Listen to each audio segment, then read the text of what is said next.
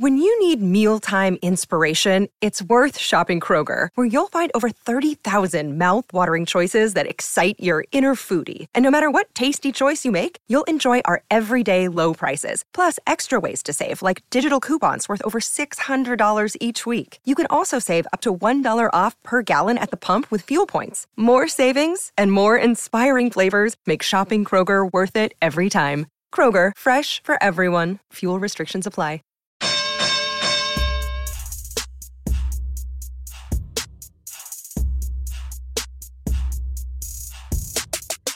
Good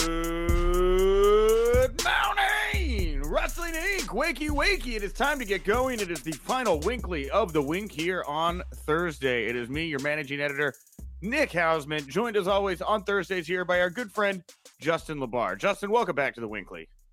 Good to talk to you. I'm glad to see you're defrosted and back with society today. It was spooky yesterday, man, because, Raj, first I have to give a lot of props to Raj Giri, owner of the site, jumped in, did the hosting duties yesterday.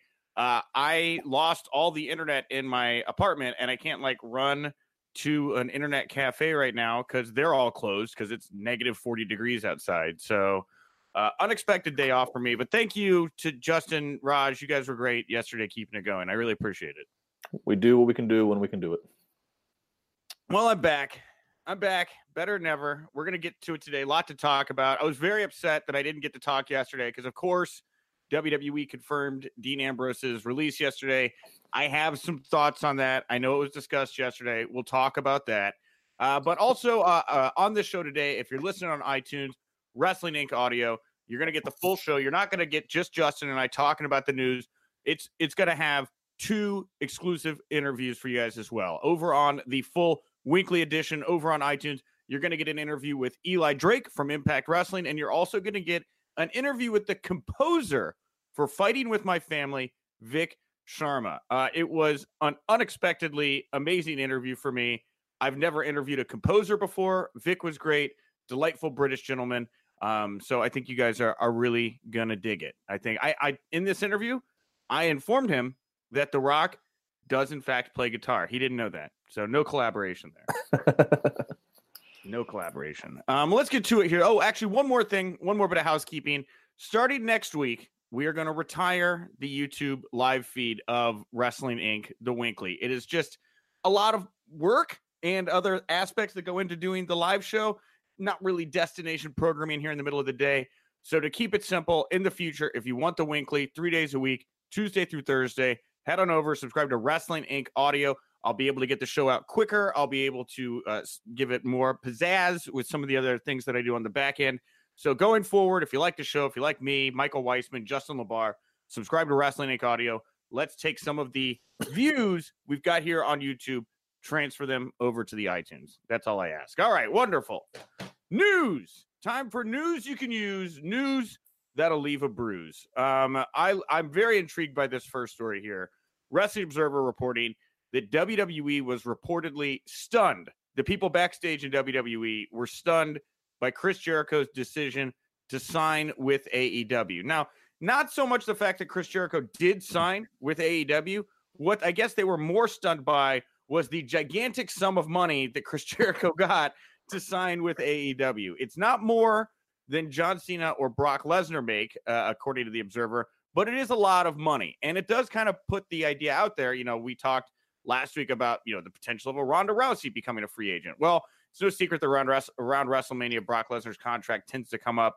Vince backs up a great home security truck. So Vince is likely to pay anything to keep Brock Lesnar, but Chris Jericho wants a match with Brock Lesnar. That's never been a secret.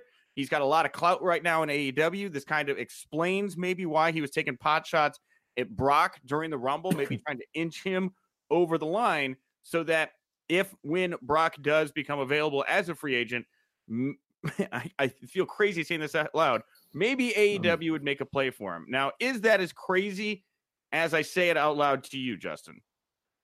No, it's not when you think about it. As you and I have talked, and I said there's certain guys that are just, loyal to, like guys like John Cena, guys like Randy Orton that I just could never see breaking away from WWE, no amount of money, there's certain loyalty. Brock Lesnar, he is the kind of guy, He doesn't want to travel much, doesn't want to spend much time on an airplane. He wants to be paid well. He's proven that he is kind of he is. I think he's worth his worth. He is a significant draw. So I mean, I guess if the money's there, and especially if it's like, look, we want you for a 2 or 3 show build to 1 match commitment, and we'll see what happens after that. And again, no crazy travel.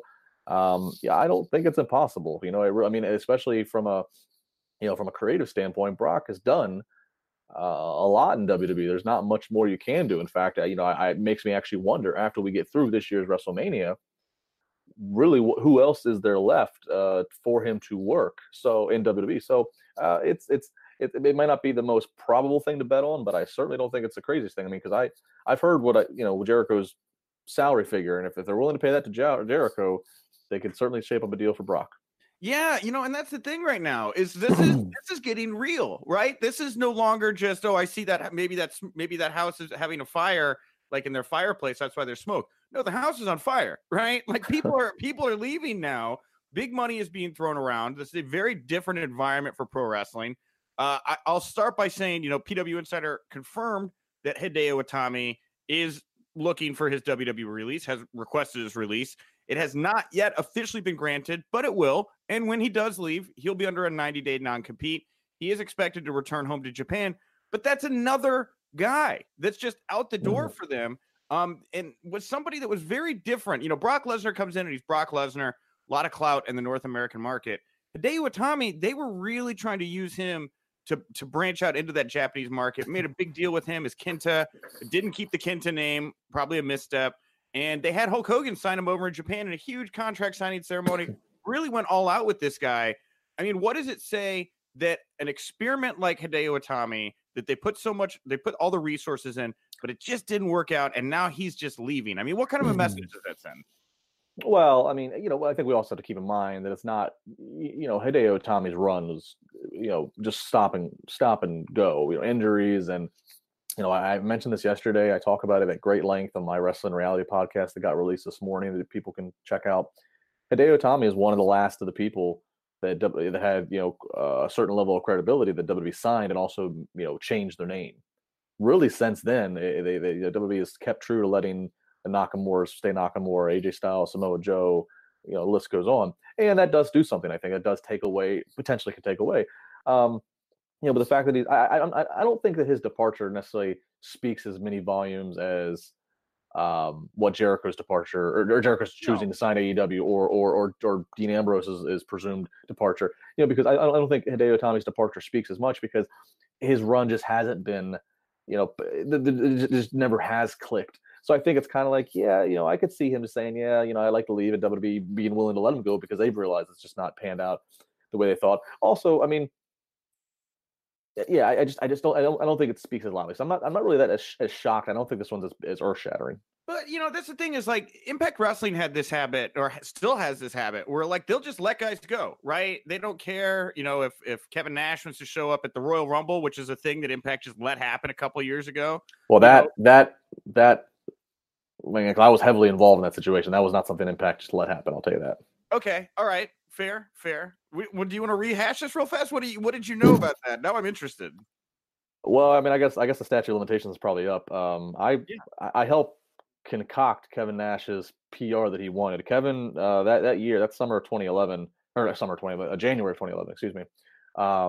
Vince wanted Nash in the Rumble. He wanted him to come back as Diesel. Remember, we haven't seen Kevin at that point in 6-7 years in WWE, and he had pretty much kind of gotten to his end with TNA. He's like, there's not much more to do. He's kind of, I think, unhappy. Vince wanted him. Kevin said, I'm still under TNA contract. Told Dixie. Dixie did not want to let Kevin go, and I'll basically just kind of say, I think a gun was kind of put to the head, and kind of he ended up getting out of his contract nonetheless. I was aware of this, and let's just say that I conveniently had a camera crew at the airport when Kevin Nash showed up. That video was very viral that weekend. That really started the buzz. And remember, this is 2011, so this was the 40-man Rumble, and this was also one of those years where we really started. I think the surprises in the Rumble really started to amp up from this year and then further on to present day. And obviously the rest is history. Kevin showed up, in the Rumble, and it was a big deal. And that started his relationship again, working with WWE. And But yeah, but that and the whole point of what my original point impact did not just let that happen. The specifics that went into those few days was some serious business maneuvering. Okay, all right, fair. I got you. Maybe not the best example, but as of late, Abyss has left, EC3. There's other talent. Basically all of Impact over the past couple of years has been co-opted into WWE. It's not the same thing with WWE. They're very reluctant to just let guys go if it's not working out. And to hear that Hideo Itami requested his release, has granted it, is going back to Japan. For me, right now in WWE, I got to believe there's a bit of a litmus test going on right now, right? Where it's like, we need people here right now that want to be here, right? We need people here that are going to be committed to WWE, that are going to make this product look good, that are going to fight for us on the front lines. And if you're not that guy, maybe now is the time to get out. Now, it doesn't sound like it's that way for the Revival, but their special case, obviously, they've got their whole thing baked in over to AEW. But if you're another talent that's just not happy right now, to me, when I read this story, it does seem a bit to me like WWE's like, look, if you want to be here, be here. If not, we don't have time for this right now. We're about to go to war. Do you get that vibe at all as well? No, I don't. I get the vibe. It's a little bit special with Hideo Itami and the fact that I think WWE was kind of, I think they've kind of reached their limit with him. I don't think they really have much energy or interest anymore in him. That's why they're like, yeah, sure, you want to leave, go ahead and leave. I don't think they, no disrespect to him, but I don't think they view him as, one, a guy that's going to massively, be a big weapon if he went to AEW. And I think they also knew that, hey, this guy is going to go back to Japan. Maybe they knew something about him personally. Maybe they knew that he wasn't living over here in the U.S. I don't know. I'm just speculating. But I think they let him go because they did feel, okay, this is a body, this is a salary that we can relieve, and we don't think it's going to come back to harm us domestically with the war that they're potentially getting ready to engage in. The Revival, different story. The Revival, somebody I think they did see, hey, look, we could have, we got these guys under contract. They're under our lock until 2020. They could be a big deal for tag division if they go to AEW. We're not letting them go. Dean Ambrose, they obviously didn't want to let Dean Ambrose go from the report of 5-year deal and significant raise because they know that he would be a big weapon. But Dean Ambrose seems to be holding true, and he is going to be a free agent come the spring. So we think so. I think it's just a matter of Hideo. I still think they viewed Hideo Itami as I think they were ready to part ways with them. They're like, yeah, sure, you want to go? Bye bye. Now, okay, no. At the same token here, do you think that this means that they are going to focus less on the Japanese market and more heavily on North America with the war that is about to be waged? Possibly.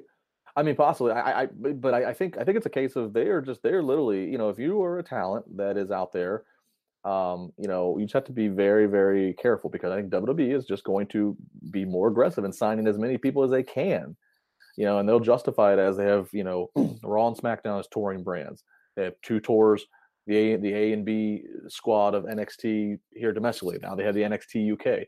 So they'll try to justify it as, okay, we need X amount of bodies, but they're going to sign people just for the sake of signing them, maybe not even having any clear-cut idea or plan of what they're going to do with them, just so that way they are under contract and can't go play and be an asset elsewhere. Let's talk about Ambrose here for a second, because I didn't get to play around yesterday with you and Raj and talk about what's going on with Dean. Now, I was very happy to get the confirmation from WWE as quick as we did to get it up on the site.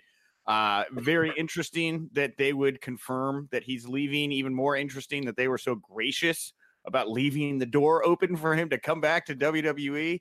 I started poking around, started calling some folks that know Dean, or as I was texting them, Mox, correct? Because that makes me seem way more hip, like I know him, and they're more willing to tell me things. And what I heard repeatedly with no verification was that many of the people that I was speaking with, they think this is a work. They don't think this is on the level. It seemed weird. It did seem weird to me too, the release email and whatever happened on Monday Night Raw. Now, I speculated on Tuesday that maybe this guy just decided, I know I'm on my way out. I'm going to set a chair up. I'm going to grab a microphone. What are they going to do? Well, they sent Nia Jax out and they kicked him out. Seems a little suspicious to me. Do you think that there's a chance that what's going on here with Dean is not on the level? There's always a chance because it's pro wrestling. But first off, I don't think what happened Monday was some rogue moment. I don't think, look, they came back from commercial. His music was playing again, which is weird because he had already lost. He sat there, had a live mic. No, you don't get to speak on a live mic unless Vince wants you to. Vince, I mean, everybody wants to compare, and everybody remembers the famous CM Punk pipe bomb. That was, Vince knew that was going to happen. Like it, you don't get to go rogue on Vince's show. It's obviously always possible to be at work, but as I said this yesterday to Raj, for this to be a work, that would mean, like, let's remember how the origin of this started. WWE didn't wake up yesterday morning, or so we think, or was it yesterday or 2 days, whatever day it was. I'm losing track of days. I don't think they woke up and were expecting to have to make a statement about Dean Ambrose's status months later. The origin of the story started is because PW Torch, Wade Keller, one of the longest active, pro wrestling journalists, reported, he got it from whatever source, whatever. I don't know what he got it somehow. Maybe it was Dean. And that's the thing. If maybe we have to get Keller on here. If Wade's source was Dean Ambrose, then you can say, okay, he purposely leaked this to start this whole work. But otherwise, like, how could this be a work if a wrestling news site's the one that started it? Obviously, Wade Keller's not on the take here. We started this show today, or partially into it, talking about how you helped Kevin Nash orchestrate his exit from Impact Wrestling. I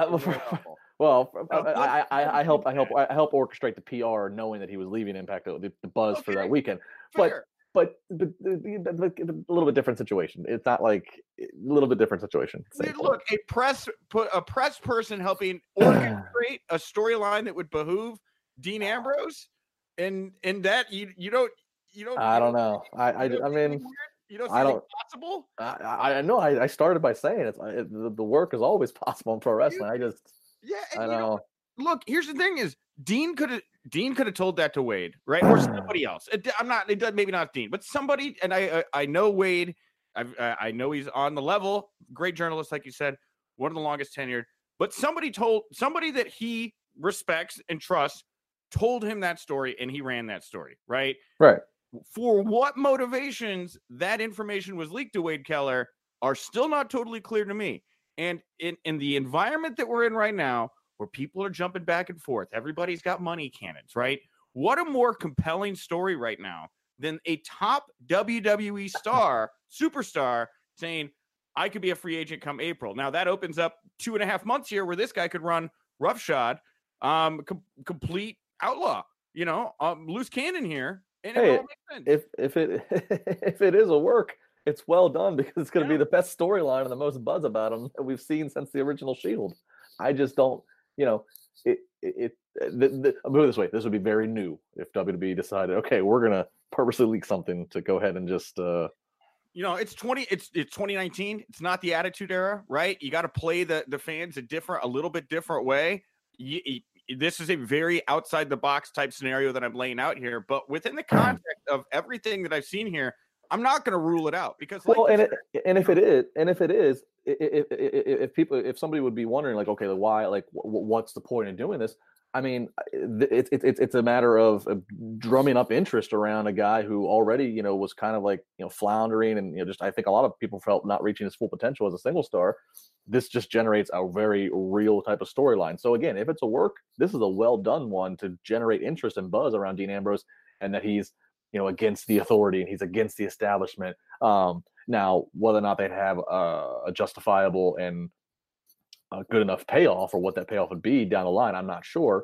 But yeah, I mean, this is as everybody right now is buzzing, wondering who's going to leave, who's going to AEW. If WWE wanted to go ahead and try to play that game and make a part of a storyline, then I give them applause. I'm just not ready to say that that's like 100% what's going on here. It's just weird to me. Like, why would he put his wife Renee in that situation? But I don't think that's that big of a. You know what I mean? Like, look, if he's leaving, he would not be the first. It would not be the first time that, like, somebody leaves and their spouse is still the. I mean, I don't think that's that big of a deal. If he decides that he just wants to leave, Punk like and AJ was right behind him. Yeah, yes, but that was also, this is Dean Ambrose leaving because he's just fed up with creative. The Punk thing got pretty personal with the True. So true, and with Ambrose too, you think about the people that you could realistically pull off the kind of situation we're talking about right now. The other day I was talking with Weissman about him and Ziggler being like guys you would consider to be lifers and are surprised to hear even in this kind of conversation. So to that end, he's the kind of guy I feel like maybe you could play around with this, because he's been there long enough where he's been up and down, and maybe you could trust him to pull this off. But also, with Ambrose, this guy is notoriously reclusive. He doesn't really use social media. He doesn't use social media. I don't think he has like an active Twitter account. You know, he's very tight-lipped. He's very quiet. A lot of mystery to this guy. I mean, if you had to pick one guy on the roster that could pull this off, I would think it would be Dean Ambrose. No, I'll give you that. He has far less opportunity to be exposed because he doesn't put all of his self out there like most of the talent. So I will give you that one. Yes. On that note, John Cena shared a photo of Johnny Moxley on Instagram from like high school. It's like high school photo. Yeah. John Cena does a lot of weird stuff, but again, it's like, ooh, what's going on here? Well, hasn't Cena also like posted like Kenny Omega? Like I think Cena like uses his Instagram like to troll people. You should just put the AEW logo up, right? Oh my God. Get everybody talking. Just, you know, if John's out there watching, please wait until any one of us notes that it's a slow week and we're curious how we're going to fill the podcast minutes, and go ahead and do that. What about a live countdown that ends on February 7th, the pool party, right? Just a countdown clock on the Instagram feed. Yeah, any of it's good. That's very hip right now, those countdown clocks. On the note, I brought up AJ Lee. I have to shout out. She gave props to Zelina Vega on Twitter for the portrayal of her, AJ Lee, in the movie Fighting with My Family, which we'll hear a little bit about later on the show. Interesting. You don't really see a whole lot of stuff between AJ and the WWE roster. I wouldn't think that relationship is thawed, but who knows?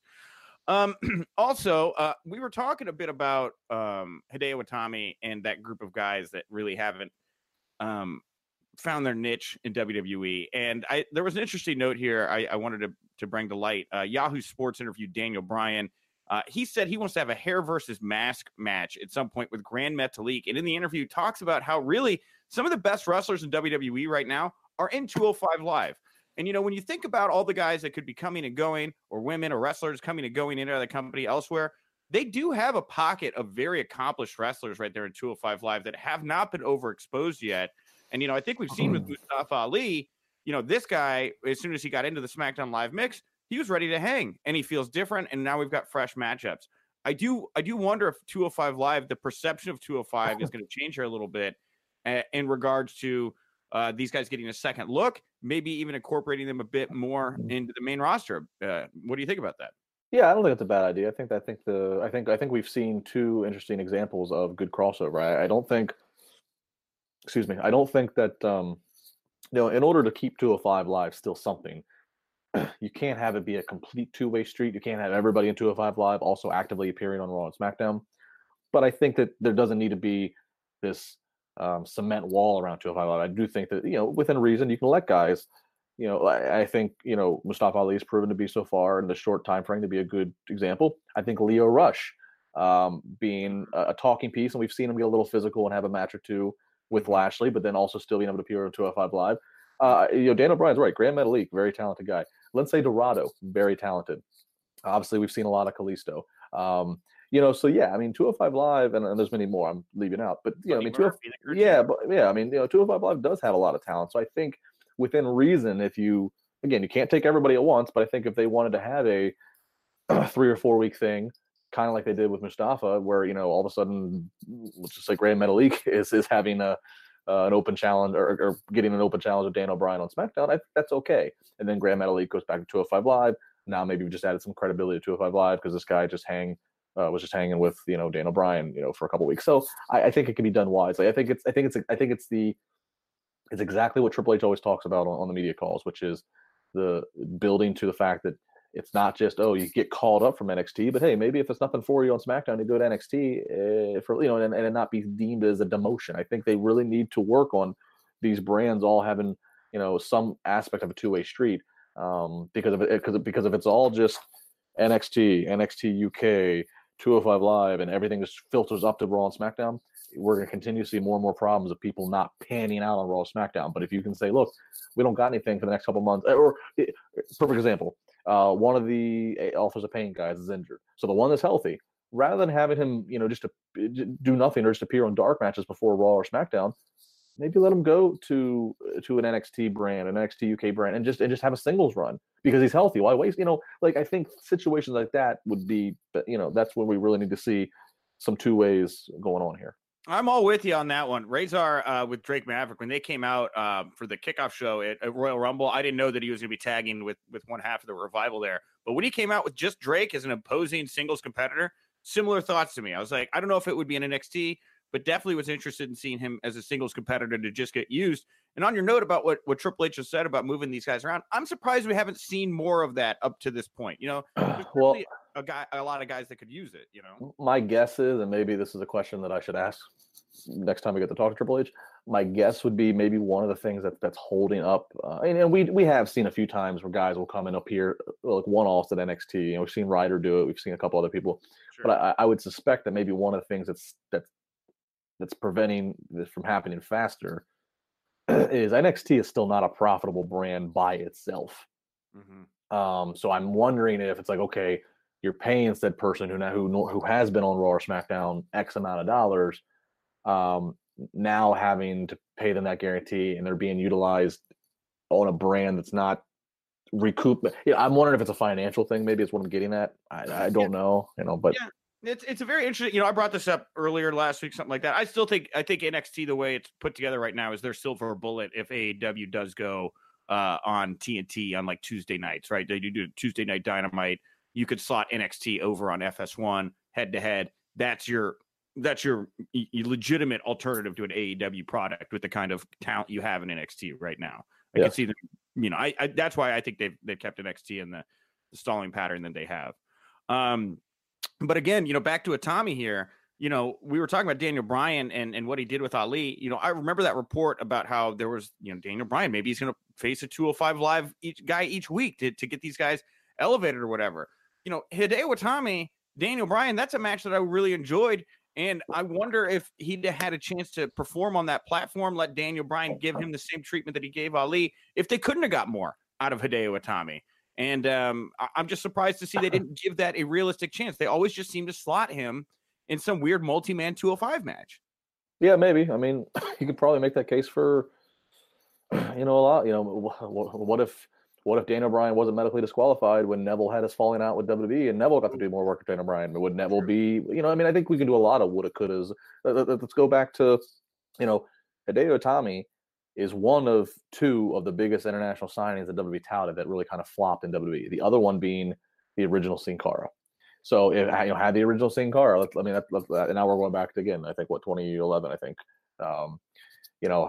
Had the original Sin Cara had something different worked out there, what could have been. I mean, there's always the woulda, coulda, shouldas, but yeah, I mean, we've certainly proven that, letting Daniel Bryan work with some of these guys one off, that's a good rub that can help out. Yeah, and I'm happy to hear that Daniel's reaching down and pulling these guys up.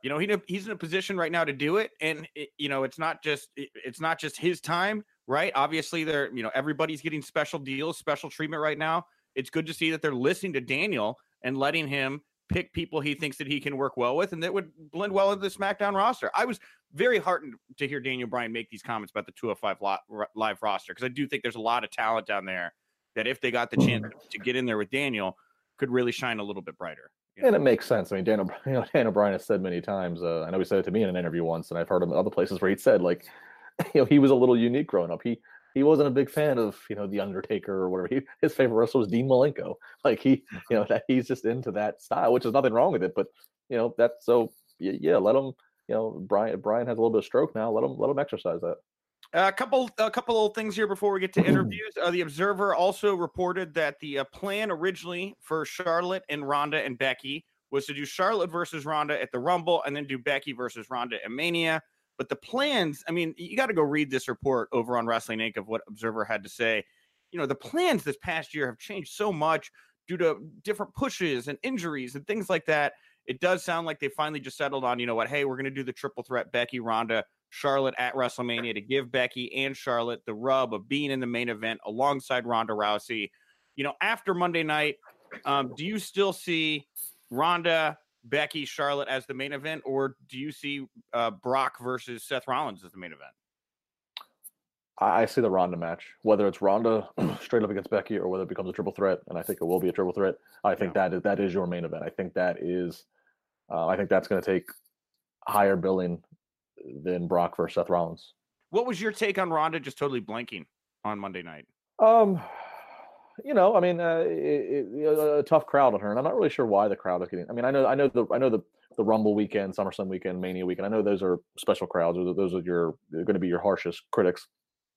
Not sure why. I mean, here's a person who is passionate about. It's not like she is somebody who had to like teach pro wrestling to. Like she loves pro wrestling, so she's passionate, put her time in, whatever. Yeah, I mean, it showed her an experience of having to be in front of a live crowd. For the most part, she's been in front of the live crowd of WWE in her first year, and it's been a pretty welcoming crowd. So this is the first time she really had to deal with pushback, and that obviously threw her off. Any of us who've ever been on live TV or live radio, it happens. You do, it happens just sometimes when you just have a lost train of thought. Never mind when you have 15,000 people that are trying to purposely throw you off your game. So, but funny enough, while I'm sure in the moment she didn't enjoy it, the fact that she did get a little flustered by the crowd who was chanting Becky made that segment work even more once it was completely done. When Becky finally comes out and they're now toe to toe verbally sparring, it made it that much more real, because it's like, oh my God, I can totally buy this, because just 2 minutes ago Ronda Rousey was getting flustered because these people wouldn't stop chanting for Becky. So it kind of worked in a weird way. Yeah, I just want to hear your take on it. I mean, it's going to be one of those segments that gets dissected for the next 10 years. It was such an interesting moment in time there with Becky looking so strong.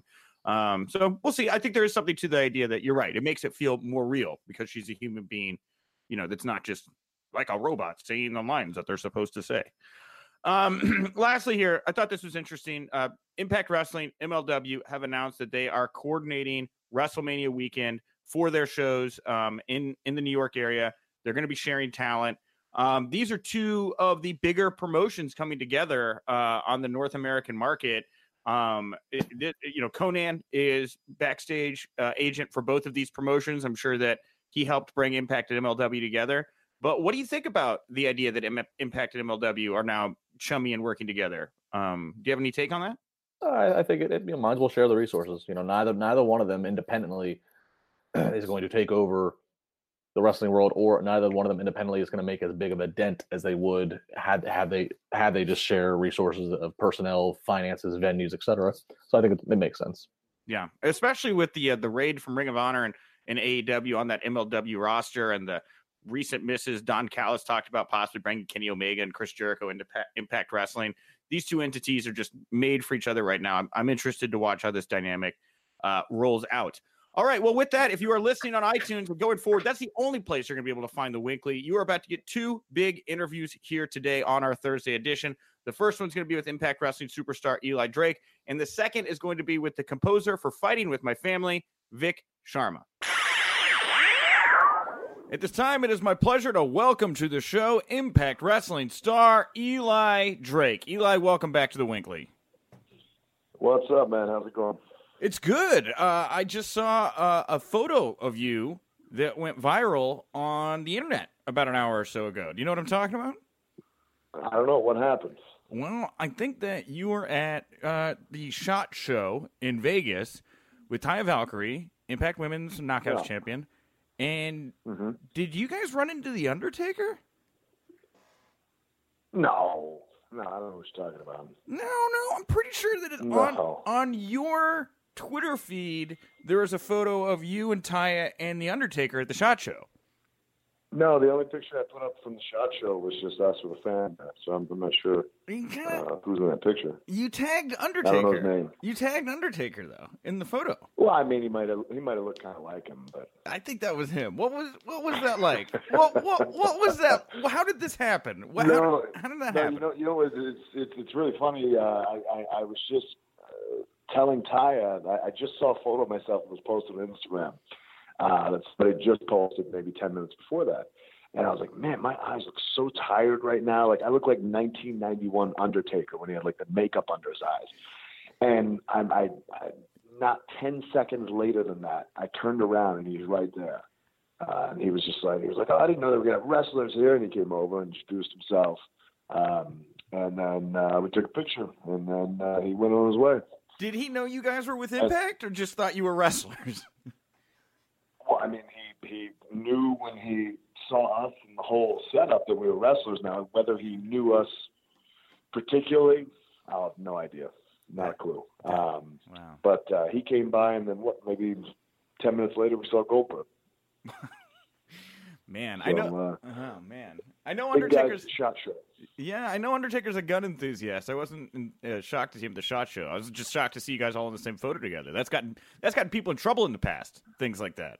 I have to think that the Undertaker's a made guy and kind of untouchable at this point. He probably really couldn't give a crap about any of that. Yeah, fair. Well, I had to start with that because it just happened. But you just tangoed with a Hall of Famer of your own, the Impact Hall of Famer Abyss, in his signature match, the Monsters Ball match. You beat him at Homecoming.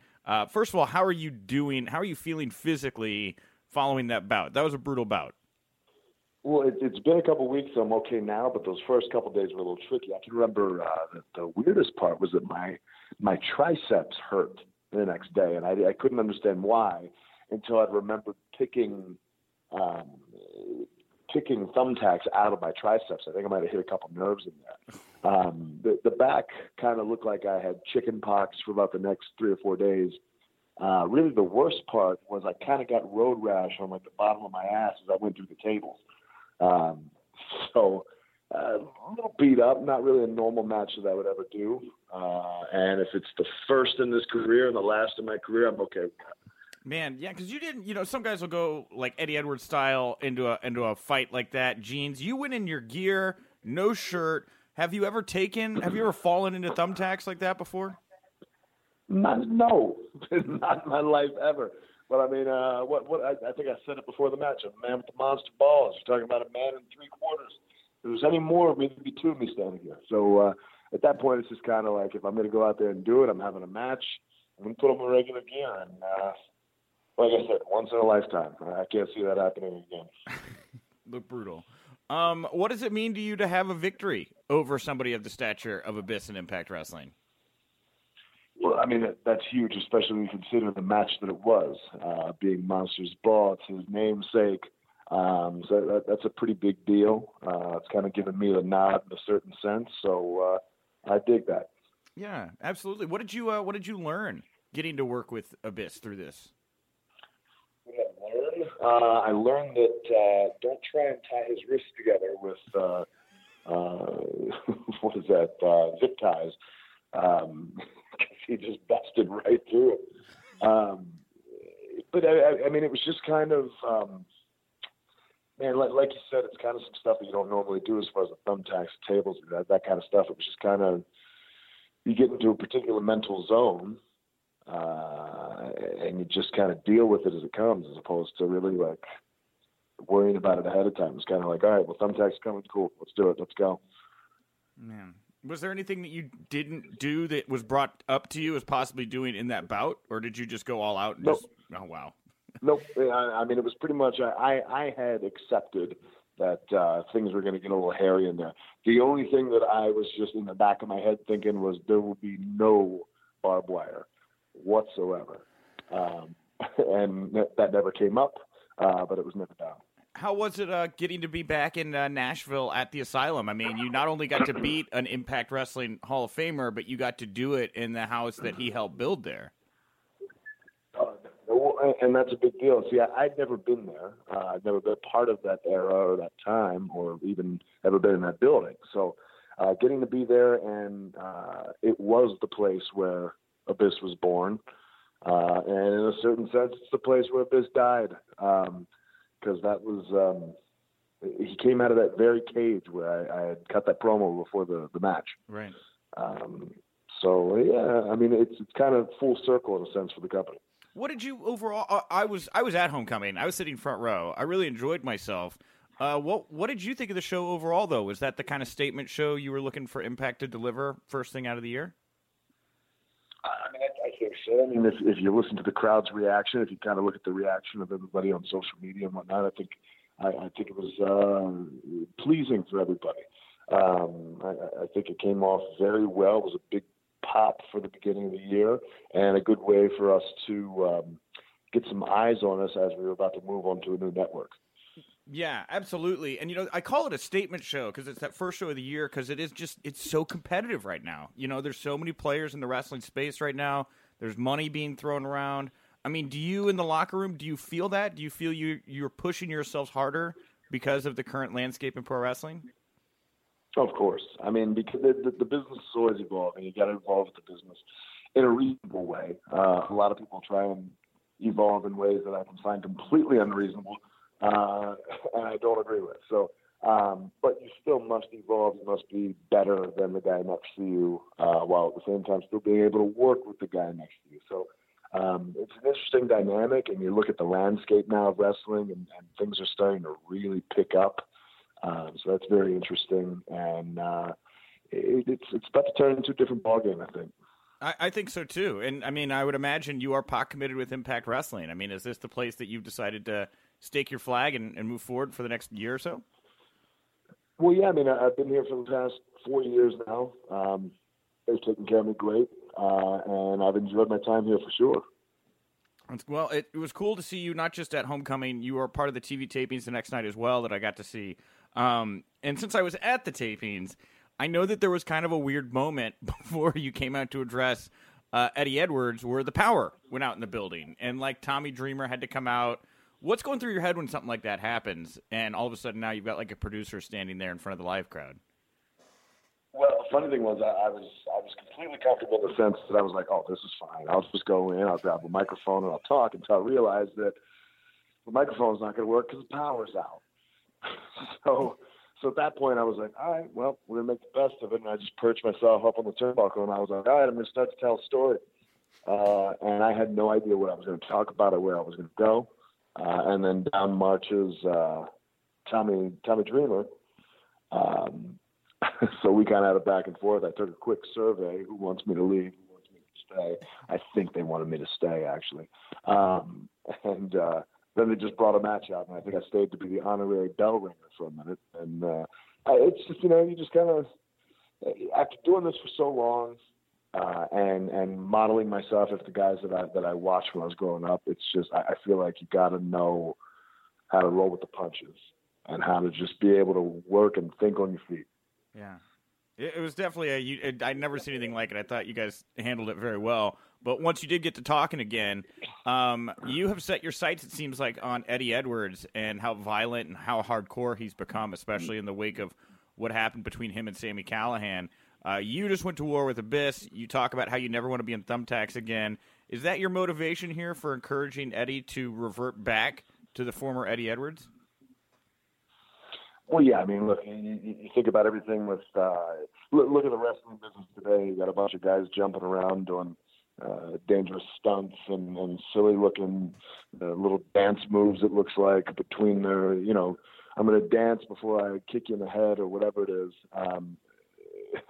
And then you got all the hardcore guys, coming around with light tubes and steel chairs and all that crap. And it's something that Eddie Edwards seems to have picked up over the past year or so. And he actually is reminding me of a young Tommy Dreamer.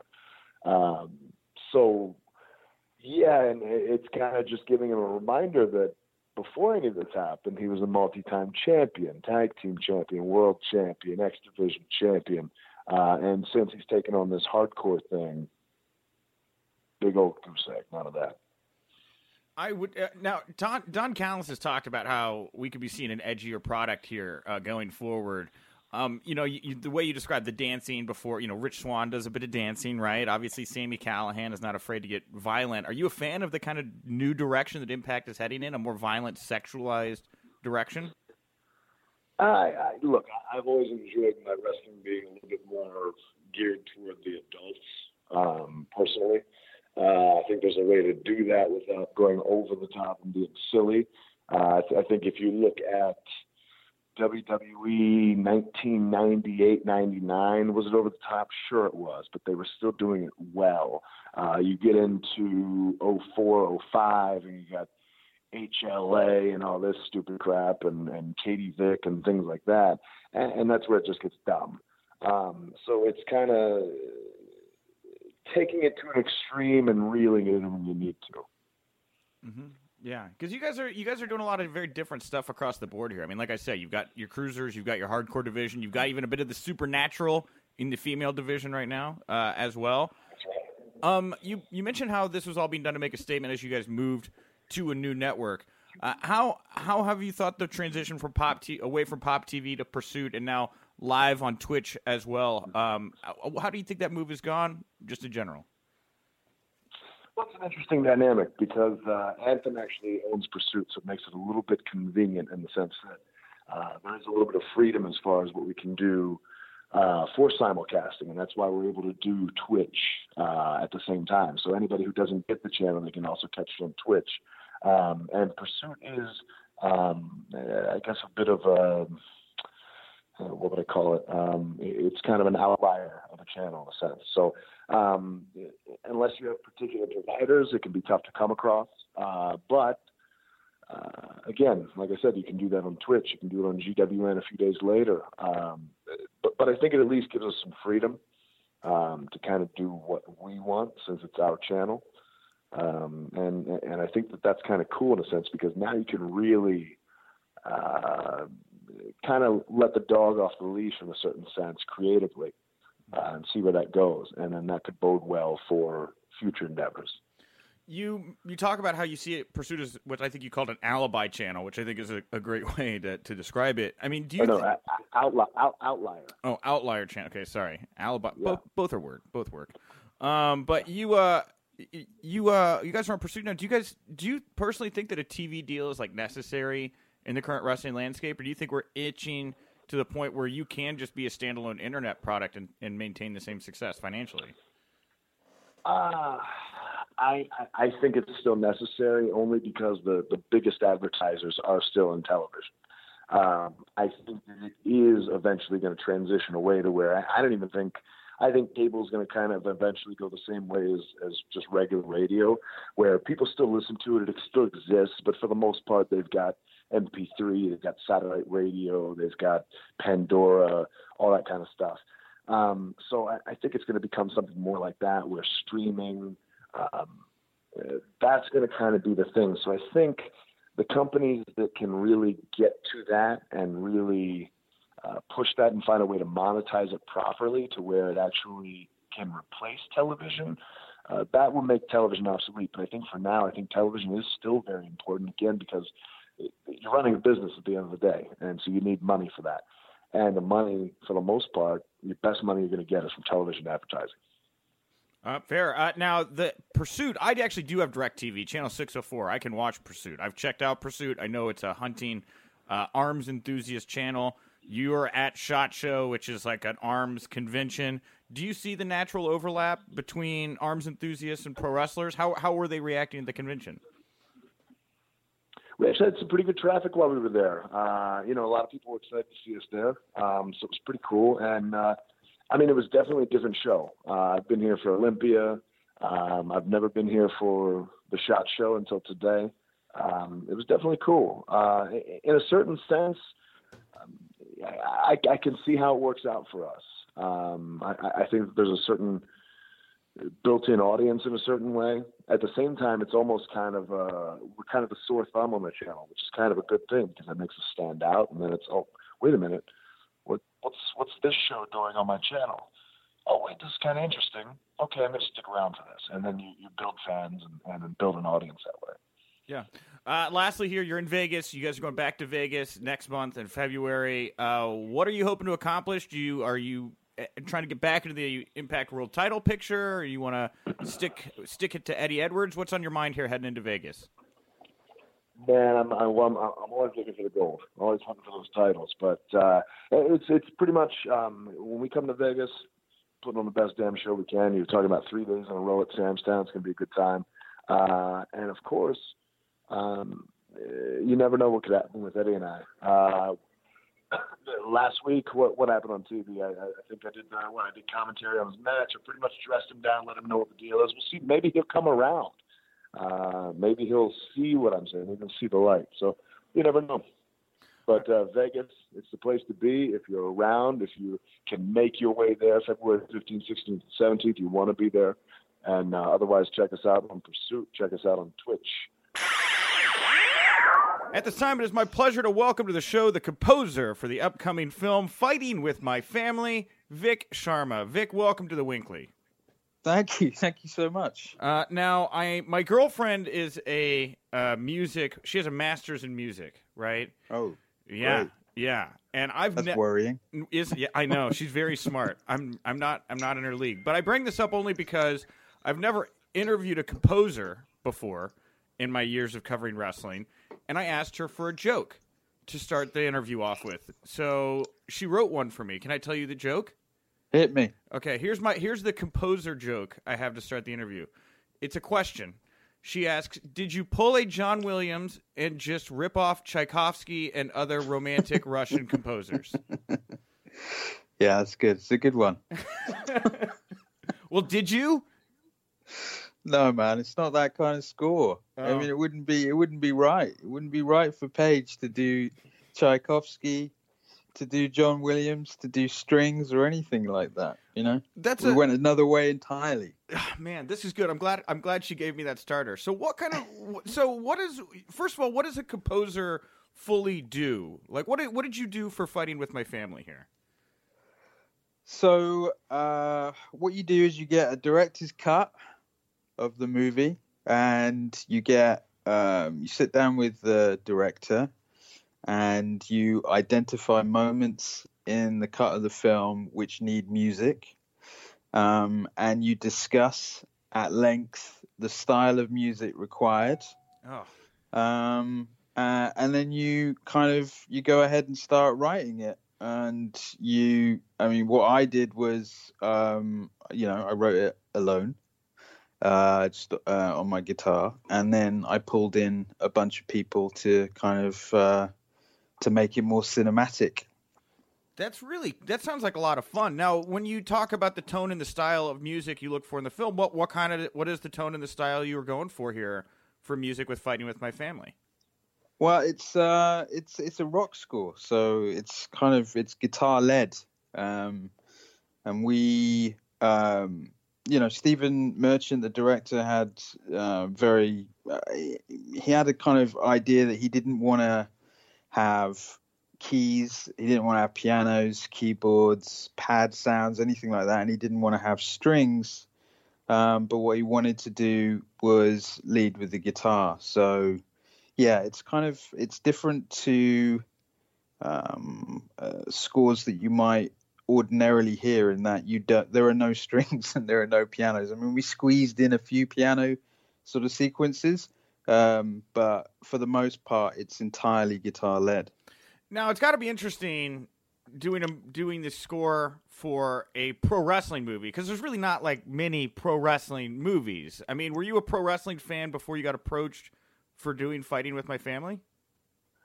No, I didn't know that much about wrestling, about WWE. All I knew was that it had this reputation for producing kind of incredible talent. So I was aware of obviously Dwayne Johnson and John Cena and Dave Bautista, and was aware of their work and thought that they were all kind of like incredible comedic talents, and that they had all kind of emerged out of the WWE. So that was kind of what I was aware of, but I wasn't someone. I mean, it's not as big here as it is in the US. So it's more difficult to catch over here.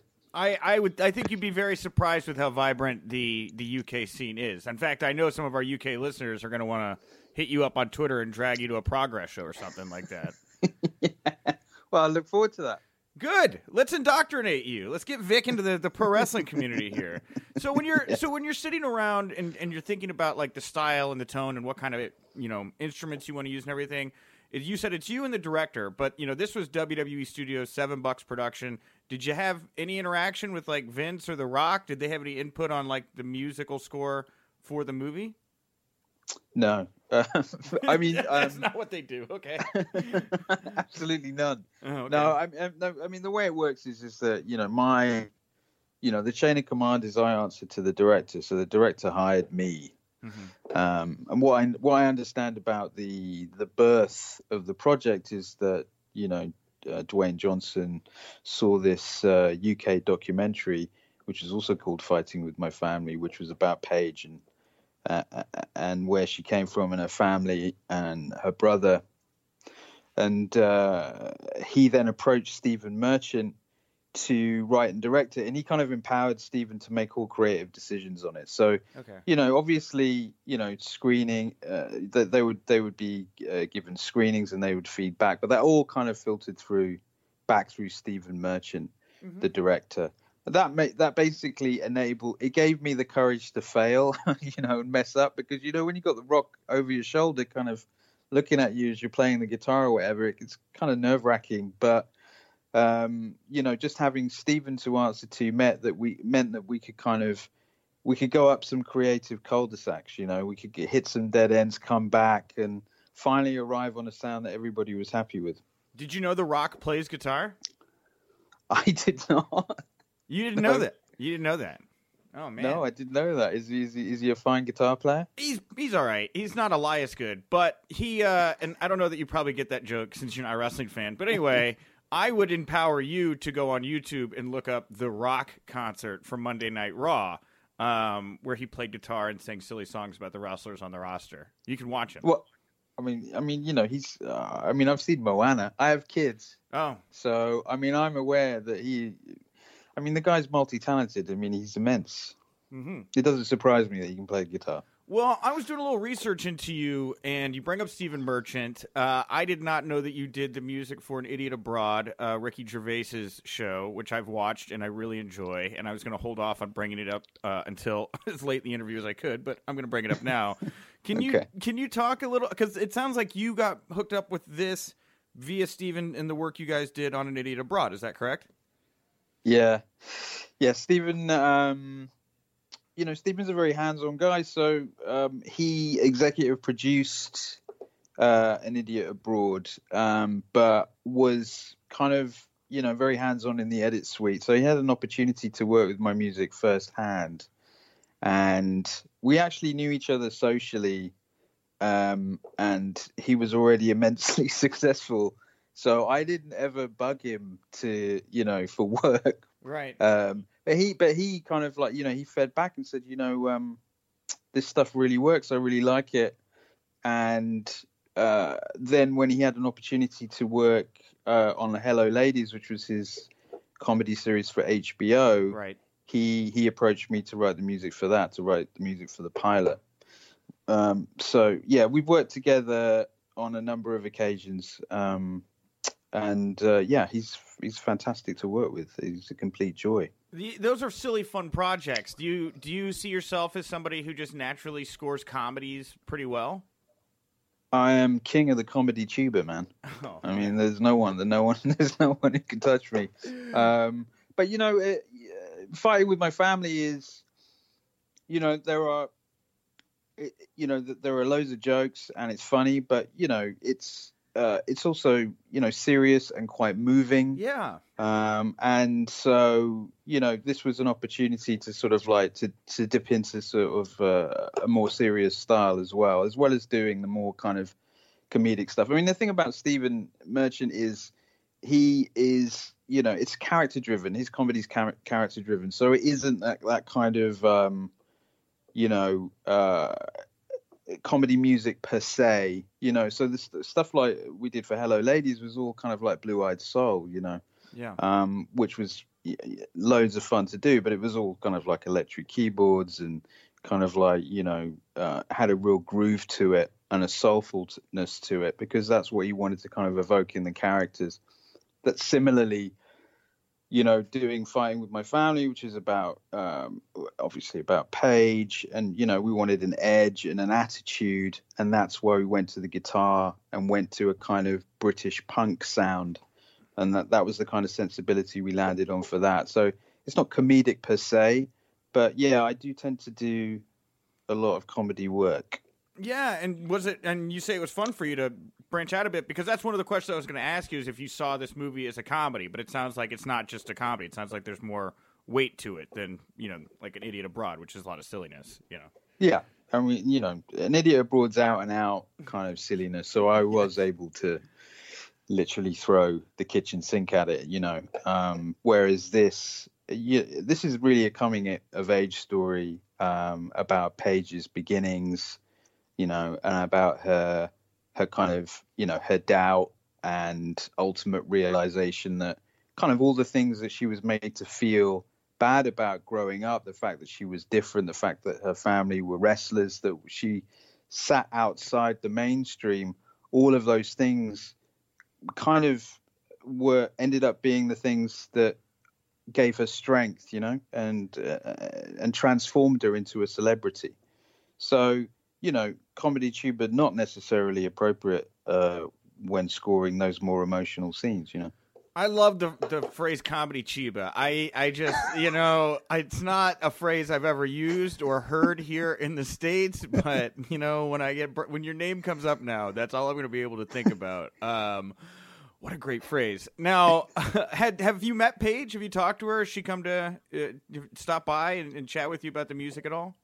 No. No? Oh, man. Okay. Unfortunately, no.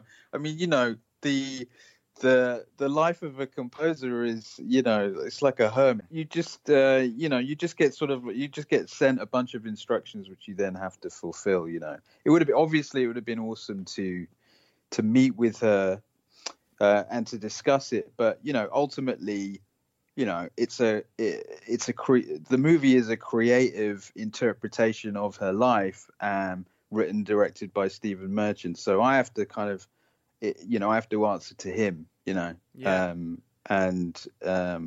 know, the music is supposed to evoke, you know, elements of her character which he wants to kind of delve into and to explore. Yeah. So, you know, ultimately, even though it would have been great, and I do look forward to meeting her if I have the opportunity, it may not have necessarily been a good thing. You know, it may have sort of like, I may have started wanting to please her rather than please the director and the producers of the movie. Yeah, and that's why I brought it up, because I know Paige. It's cool to hear you talk about that British punk rock sound you bring to this film, because that very much screams Paige the person to me, and I know that she's very passionate about music and stuff. That's just why I asked if she had talked to you at all about that. It's got to be cool for her, though, being like a cool British rocker, to know that Blur's guitarist Graham Coxon worked with you on this film. I'm 33. Blur was a big part of my childhood. How did you and Graham hook up, and what was his contributions to this film? Well, you know, we decided once we decided we were going to go down the British punk route, we needed to, you know, Stephen was kind of fascinated with this idea about working with an A-list guitar player. So, you know, it's the number of people who were kind of expert in kind of punk music and were well known started to reduce. But coincidentally, you know, I actually he's not a neighbor, but I live kind of close to Graham, and I'd seen him around and had an opportunity to just go, you know, have a cup of coffee with him. And I pitched the movie to him, and he was kind of into it immediately. So he, you know, I've got a little writer's studio, and he came into the studio and just picked up the guitar and started kind of jamming, and there was a kind of instant chemistry, and, you know, thankfully he liked the stuff that I'd been writing, and, you know, he would just basically come in, you know, he vapes like a complete champion, so he just came in and sort of huge plumes of kind of custard tart vape, and would you know, pull out these extraordinary hand-built guitars that he'd have made. Wow. And he would just go for it, you know. I would sort of lay out all of the piece, you know, play the demos, and literally, you know, within seconds he'd pick it up and he'd just start thrashing out, and I'd sort of like grab like 20 or 30 takes of his guitar. And it was absolute joy. I, like you know, I was around in the 90s, and you know, for if you grew up in the UK, you know, there's the DNA from, you know, the Stones in the 60s, and, you know, Zeppelin, and then the Clash, and, you know, and then bands like The Cure, and then it leads to Blur, you know. And so it was a complete thrill that he he decided to come on board to the project. Wow, that is such a cool story you just told me. You're there. That's the clip I'm going to pull for. We'll turn that into a little thing we'll pass around on social media. I'm going to be envisioning you and Graham in this room filled with vape smoke, jamming out while I'm watching Fighting with My Family now. It's a very cool visual. Yeah, I mean, the score, I mean, hopefully we capture that, you know, in the score, that it is kind of like it's alive and it has that kind of kinetic energy that we tried, you know, that we had in the studio. It was basically just the two of us. And, you know, and then I was also fortunate enough to work with we brought the drummer from The Cure in, Jason Cooper. What? They've just been nominated for the Rock and Roll Hall of Fame. Wow. In fact, they're going to be inducted. So, you know, he plays drums on the score. So, you know, we had a kind of, we sort of like built this kind of this rock band of star players, plus me. So, you know, I was, you know, it was a complete thrill. Blur and The Cure. I feel like that's like Blur Cure, right? That's the super band name. Wow, that's badass, my friend. You've seen the final film, yes, with everything put together? I have, yeah. What do you think? Is this a movie that non-wrestling fans can also enjoy? Oh, I think so. I think absolutely. I mean, you know, ultimately, you know, this is a coming of age story about a young woman, sort of like uncertain, vulnerable in ways, but who has a gift. And, you know, it's about, you know, the flowering of that talent and the journey that she goes on. And I think, you know, that's something for me, which is like a universal story. And the fact that it's sort of like set in the wrestling community, I think just gives it a kind of, gives it an extra flavor, you know, because the wrestling, you know, wrestling obviously is hugely popular, but, you know, there are sort of very pat criticisms that are laid at it, you know, which are addressed in the movie, you know, that it's sort of like it's fake and it's kind of choreographed and all this. But what the movie does is shows the level of effort, the kind of talent that it takes to succeed. And, you know, you've got to be physically kind of like on point, but also there's, you know, you've got to win the crowd. And that takes a particular kind of personality to achieve that. So, you know, all of those things are touched on in the movie, which I think have a kind of universal resonance, you know? What was the coolest thing you learned? You're not a wrestling person, which we kind of addressed, but like, what's the coolest thing you learned about wrestling while making this movie where you were like, oh, I didn't know that, or I find that kind of interesting? I mean, you know, it's wrestling is, I mean, I don't want to say anything which makes me look like a doofus. It's all right. But, you know, wrestling is like, you know, it's like dancing with benefits, right? I mean, it's like, it's this incredible, it takes this incredible effort to you know, there's a scene in the movie where Zach and Paige are, you know, auditioning for the WWE NXT. And, you know, Zach is whispering in Paige's ear, you know, all of these kind of moves that they're going to string together in order to impress Vince Vaughn's character. And, you know, all of, you know, the level of training and the sophistication of the choreography and all of that kind of stuff, that was new to me and hugely impressive. Yeah. Very cool that Vince Vaughn's in this too. Like, you know, again, child of the 90s. It's like Swingers and, you know, all these other great things came to my mind when I saw Vince was in there too. Yeah, I mean, I think Stephen's really got you'll see a different side of Vince Vaughn. I mean, there's one, you know, he's still got it. I mean, he can still unleash that kind of Wedding Crashers kind of fast talking sort of comedic style. But this is actually something a lot more kind of serious and powerful that he reveals. So yeah, it's an interesting sort of different performance from him. That's awesome, man. And I just think it's funny. Like, you don't need to worry about being a doofus, man. You're the composer for An Idiot Abroad, right? Like, we're all a little silly and dumb here. We're talking about pro wrestling. I also, on the way out, I have to give you credit. You've had some great lines in this interview. Comedy Chiba, never forget, but also referring to pro wrestling as dancing with benefits is maybe the best way I've ever heard anyone describe professional wrestling. And I'm going to walk in the other room and tell that one to my girlfriend here as I wrap up the end with the beginning. You've been wonderful to talk with, Vic. Do you want to send everyone out there listening somewhere to find more about you on social media or something like that? Yeah, but you can follow me on I'm at Audio Buffer on Twitter. So yeah, by all means follow me. And let's hook up and meet virtually. And thank you guys so much for tuning in this week. This was our final Winkley Live for a while. Now, like I said, we're going to be moving just over to the iTunes format. I think you guys are going to get better audio. You're going to get a better show, in my opinion. But that doesn't mean we won't occasionally be back here with a Winkley Live when appropriate, or I'll pop up on a review show or something like that. But this is going to be an audio-only show going forward. So subscribe to Wrestling Inc. Audio. You're going to get the Winkley Tuesday through Thursday afternoon. It'll be out earlier than it has in the past, again, because of this new setup. So Wrestling Inc. Audio, if you want to get more from me, Justin, Michael Weissman, and all the interviews we drop here on the Winkley. Last night, NXT did tape their latest episodes that are going to be coming out. If you're interested in NXT spoilers, we didn't talk about any of them on the show here today because I respect you as listeners.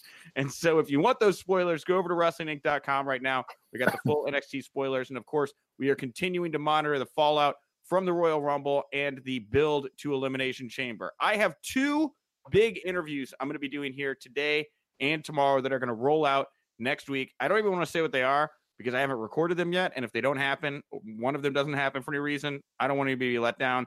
But I can promise you guys, we're going to start this audio-only Winkley week off very strong next week. I promise you that. It's because of my face, right? That's why we're going audio-only. It's because of me.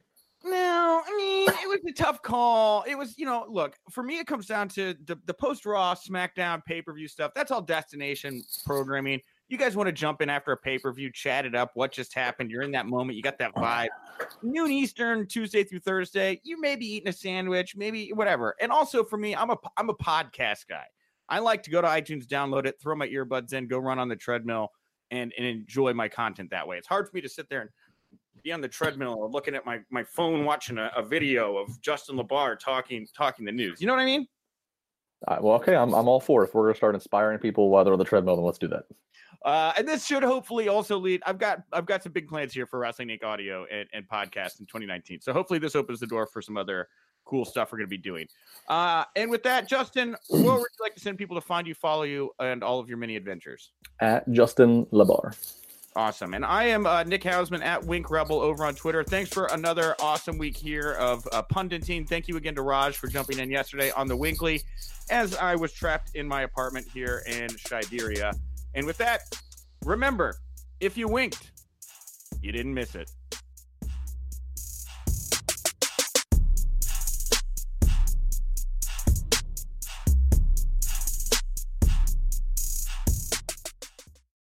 Catch those springtime vibes all over Arizona.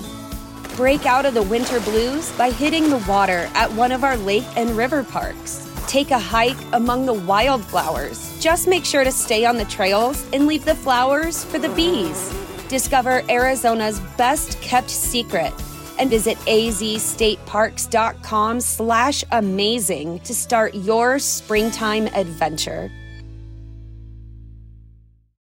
When you need mealtime inspiration, it's worth shopping Kroger, where you'll find over 30,000 mouth-watering choices that excite your inner foodie. And no matter what tasty choice you make, you'll enjoy our everyday low prices, plus extra ways to save, like digital coupons worth over $600 each week. You can also save up to $1 off per gallon at the pump with fuel points. More savings and more inspiring flavors make shopping Kroger worth it every time. Kroger, fresh for everyone. Fuel restrictions apply.